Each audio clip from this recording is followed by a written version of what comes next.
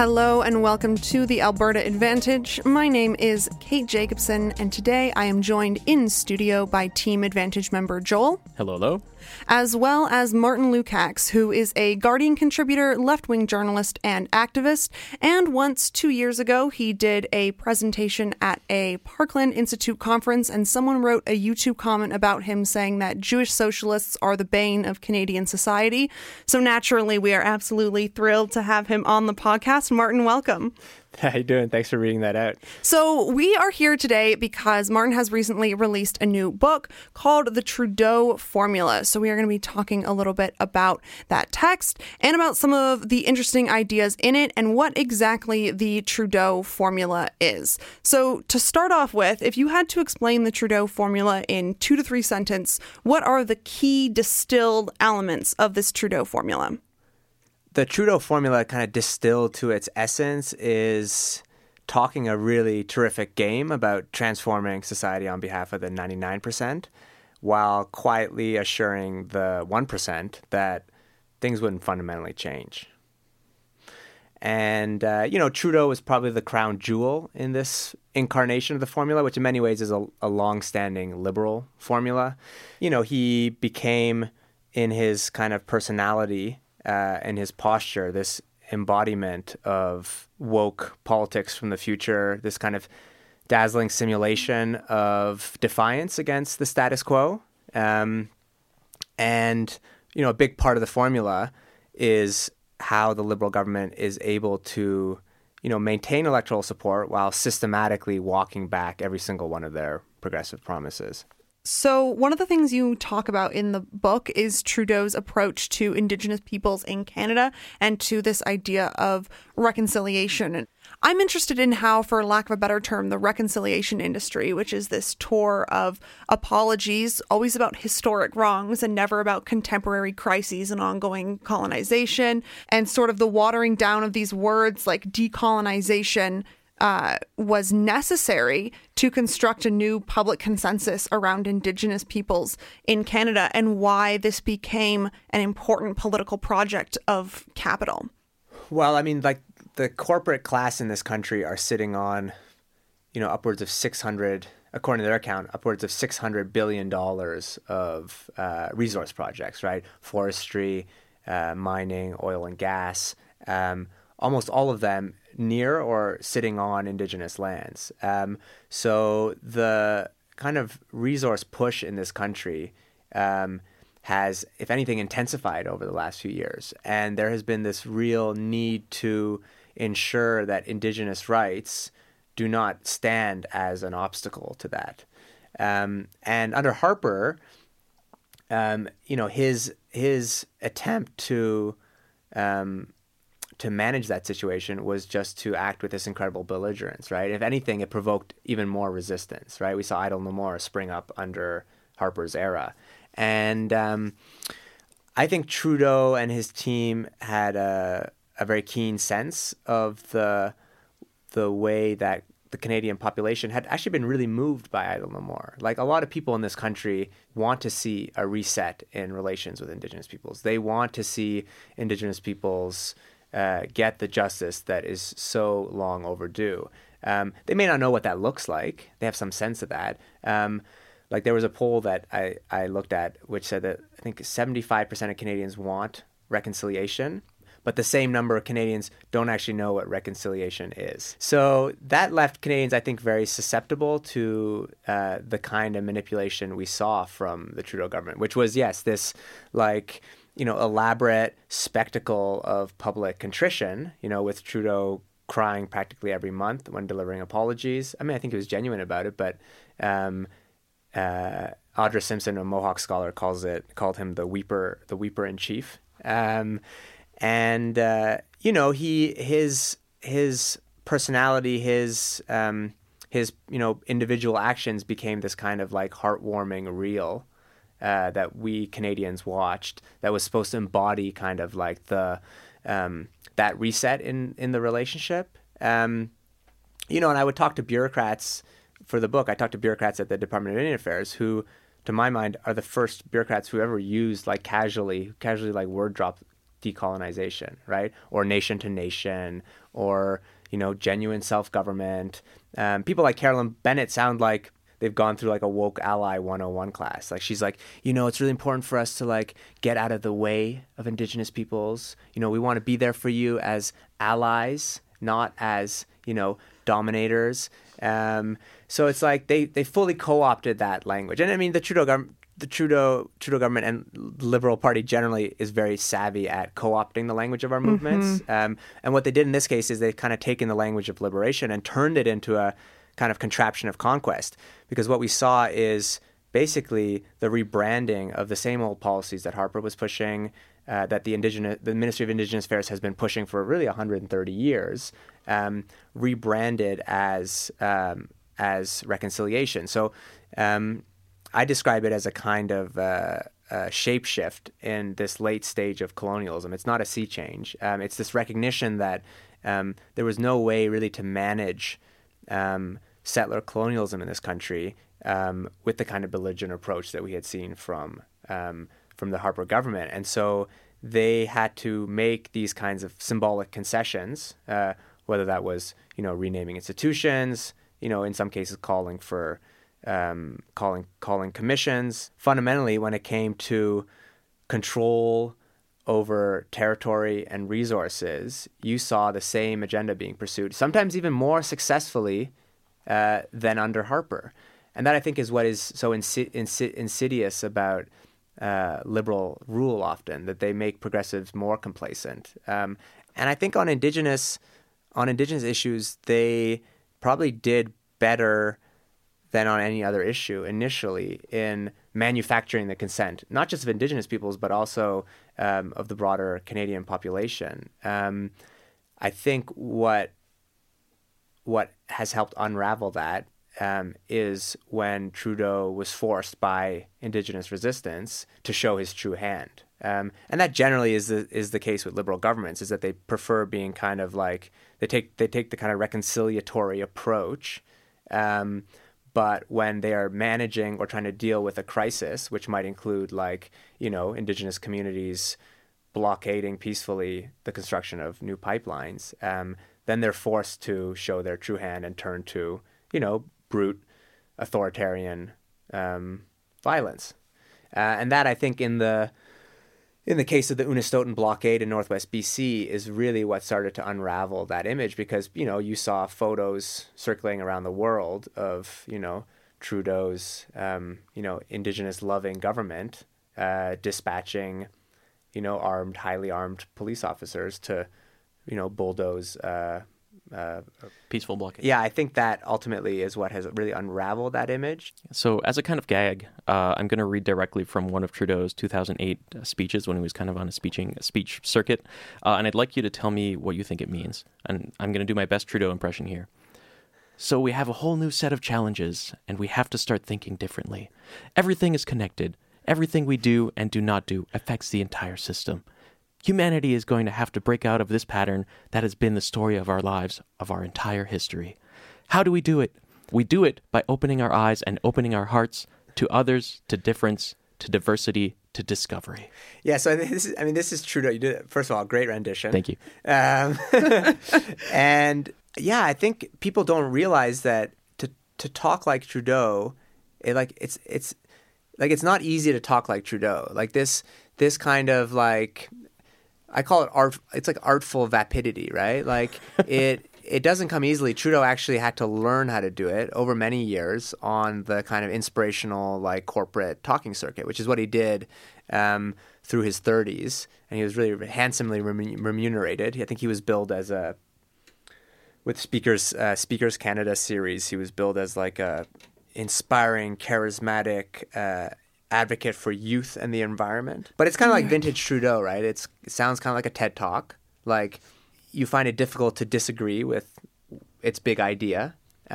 It is post any kind of ideological commitment. It sounds idealistic, but there's literally no political purpose behind it. And it ultimately operates as a kind of blank slate onto which you can really project any of your desires of whatever political color they might be. And in many ways, like, I think the Liberal Party, not just under Trudeau, but historically has honed this technique, rhetorical technique of trying to appeal to everyone's taste, right? There's a great quote from Marx that I often cite, not Karl, but Groucho, which kind of embodies this like communication style. Groucho's line is, "Here are my principles. Oh, well, if you don't like them, I have others."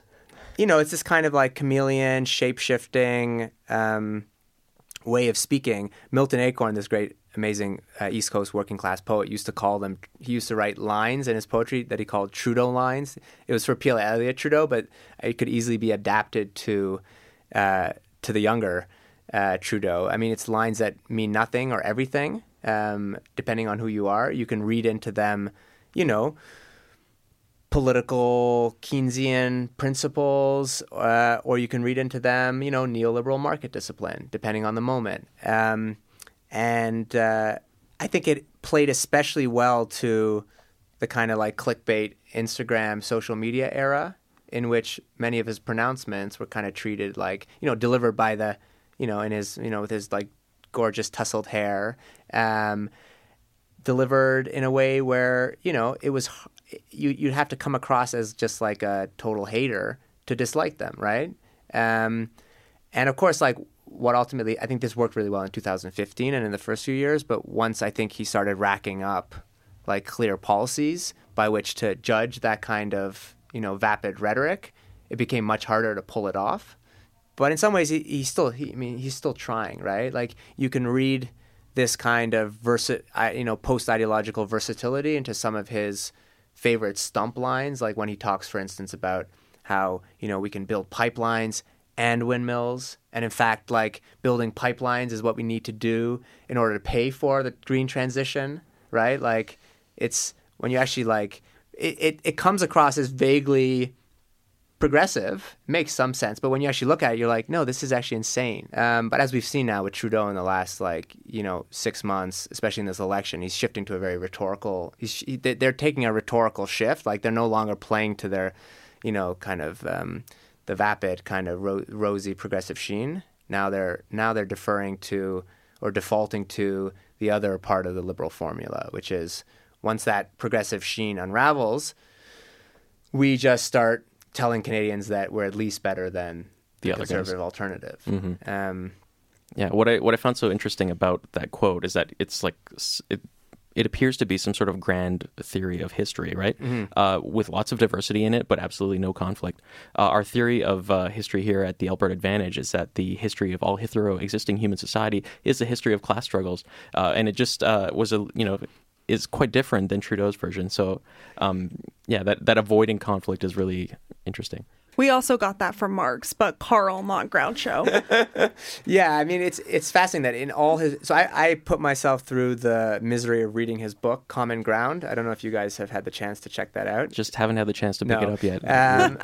But what's amazing in it is that it is this, like, you can't pin him down on anything. It's utterly slippery, right? All struggle disappears from it. And I initially concluded the book on a bit of a riff on one of the aspects of the book, but I never talked about it, so I'd love to talk about it. He's got this section where I think it speaks to this way in which liberal rhetoric attempts, I think quite consciously, to disappear struggle as the basis for all actual progressive and material change. He has a section where he's talking about attending the 1995 demonstration to keep Quebec in Canada, which happened in Montreal, and about 100,000 people attended. And he describes attending it, and then he says that this is the biggest political demonstration in Canadian history. And of course he's wrong, because there have been many others. There were more than 100,000 in the late 80s against, for nuclear disarmament in Vancouver. There were hundreds of thousands more during the days of action against Mike Harris in Ontario. There was more in Montreal against the war in Iraq. And of course, like through the 2012 Quebec student strike, on multiple occasions, there were hundreds of thousands of more people. But I found that highly revealing because I don't think it was just like I don't think it was a deliberate omission. I think it is reflective of a politician and of a person for whom that kind of mass progressive struggle is just simply not in the backdrop, right? Like for people who experience those marches, I mean, I was radicalized and politicized as an 18-year-old marching for the first time during the anti-Iraq war demonstrations. For people who have been in those demonstrations, they understand that the crucible of the struggle, whether it's class struggle or racial struggle or indigenous struggle, like that is the engine of all social change. But here we have a politician who has grown up, as an adult in those years, not seeing that, right? So I think in many ways that has made him perfect fodder for a kind of post-ideological neoliberal politician who kind of brushes that key history under the rug. So your concluding chapter of this book outlines the quite strange sequence of events that involved the LEAP Manifesto at the 2016 Federal NDP Convention in Edmonton. And this is going to allow us to do one of our favorite things here on the Alberta Advantage, which is bashing the Alberta NDP. And I was wondering if you could get into kind of the confusion that arose from this idea of keeping oil in the ground and what the response was from Rachel Notley's Alberta NDP, which had very recently come into a historic victory here in Alberta. Right.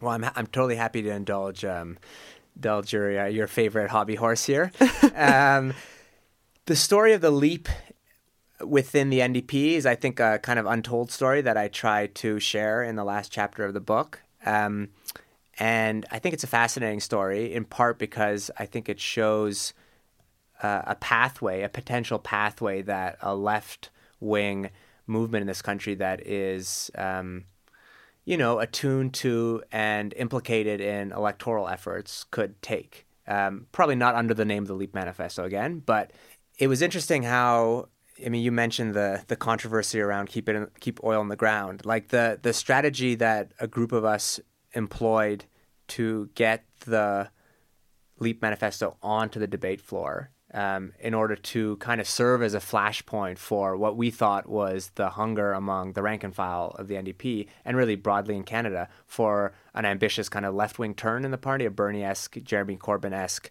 turn, was to make the resolution that outlined the LEAP Manifesto palatable enough to the NDP establishment that they thought they might be able to use it as a kind of fig leaf for their preservation. And so it made its way into the convention. And what was interesting is that a few days before the convention opened, Mulcair kind of sat down with Peter Mansbridge for his, pre-convention. And I should say also that the NDP in Alberta was kept apprised of all these developments, and people like Brian Topp, I think, were not happy about the developments with the LEAP Manifesto and its incursion into the party, but they realized that it'd probably be better not to try to suppress it entirely, that they would, let the debate happen, and if it passed, they would do what the NDP mostly does with progressive resolutions.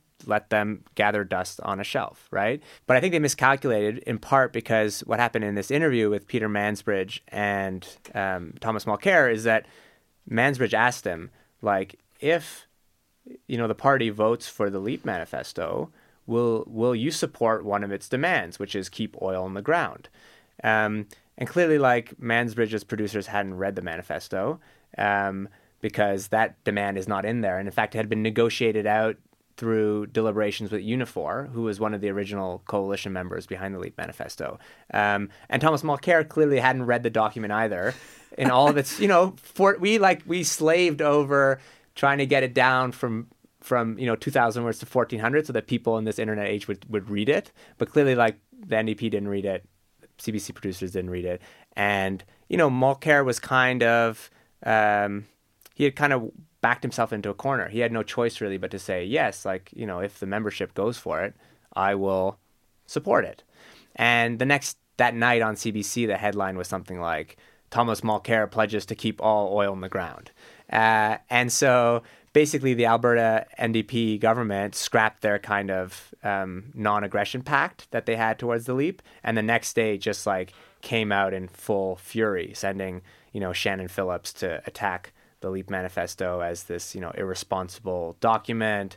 And it was basically a full kind of intellectual war at the NDP convention, which the NDP hadn't had for a while, which was exciting. Like to be on that, I'm someone who is, critically sympathetic to the NDP's prospects, and, I worked a little bit for them when I was 20, like door knocked for Olivia Chow and, in Toronto. But a lot of old timers said that it was like the first time that there actually seemed like there was some life at a convention. And what was interesting is that ultimately the Leap won. A majority of membership of the party voted in favor of the spirit of the Leap Manifesto, and the resolutions promised that there would be, the party would hold debates across the country. What was interesting is that the elite in this country, like in the media and in the corporate establishment, had this like epic meltdown. But a lot of the most ferocious attacks came not from them, but from like members of that kind of clique of consultants who have run the NDP for the last 20 years. People like Robin Sears, people like Bill Tillman, who lambasted the NDP as who lambasted the Leap Manifesto as this recipe for electoral suicide, right? These people were so trapped in their kind of establishment Ottawa bubble that they'd completely lost touch with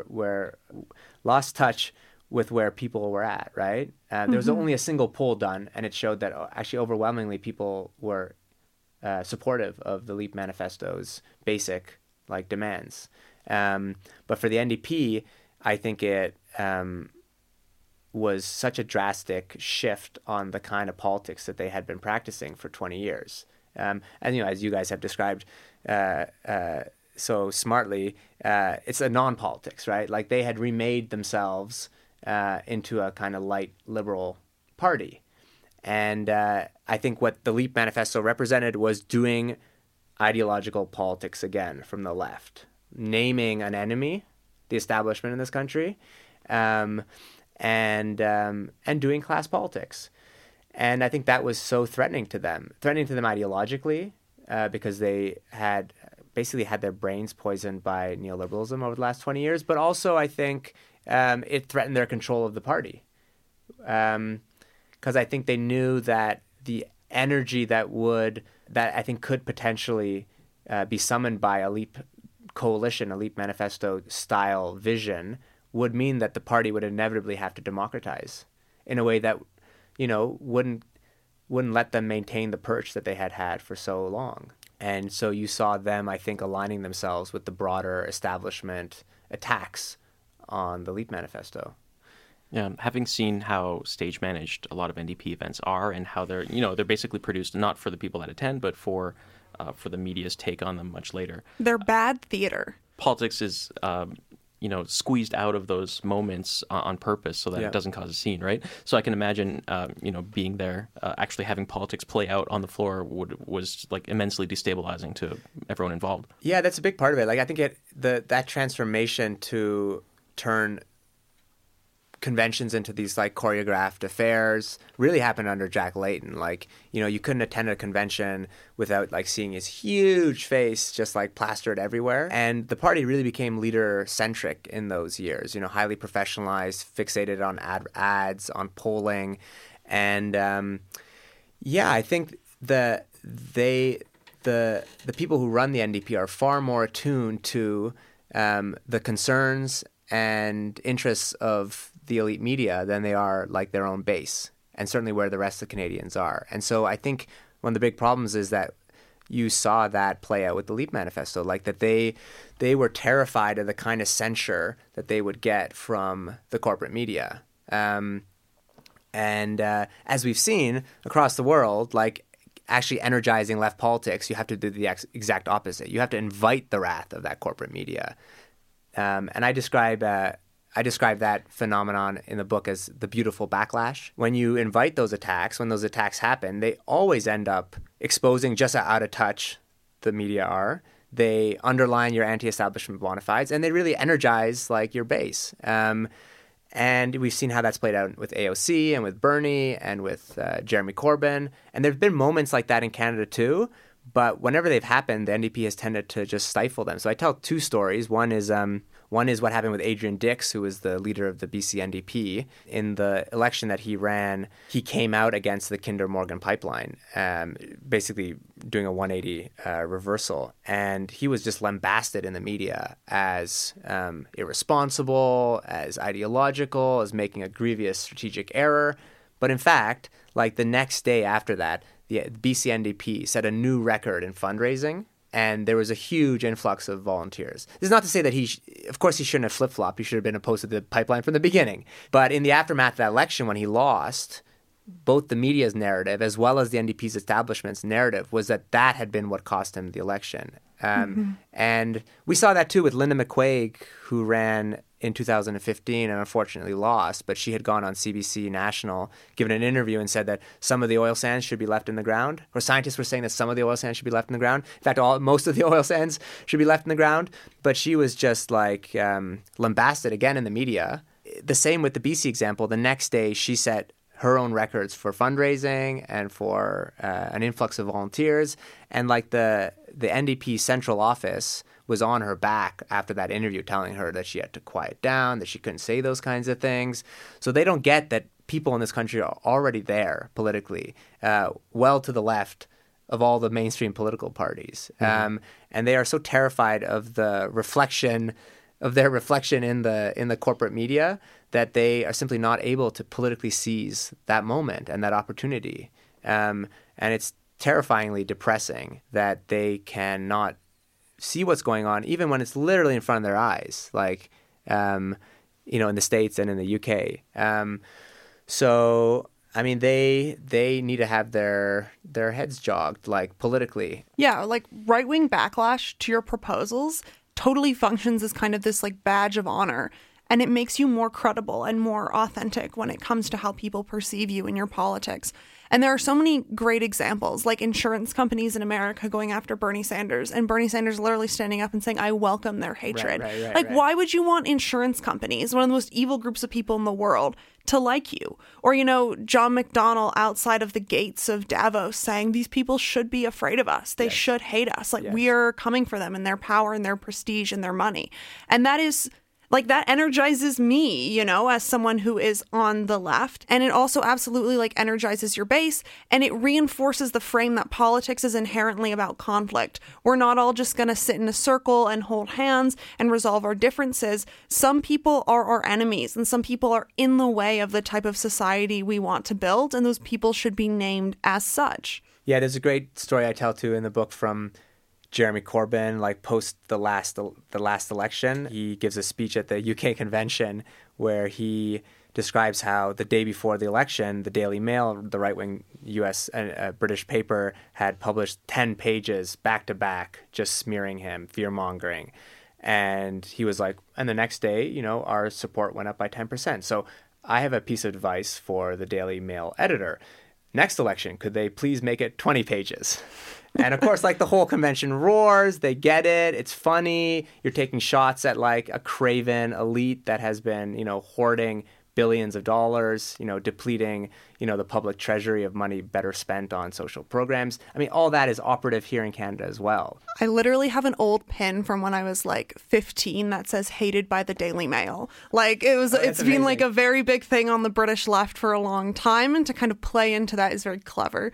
Martin, thank you so much for coming on the Alberta Advantage and talking with us about your new book, The Trudeau Formula. And if people want to know more about your work or find you online, where can they do that?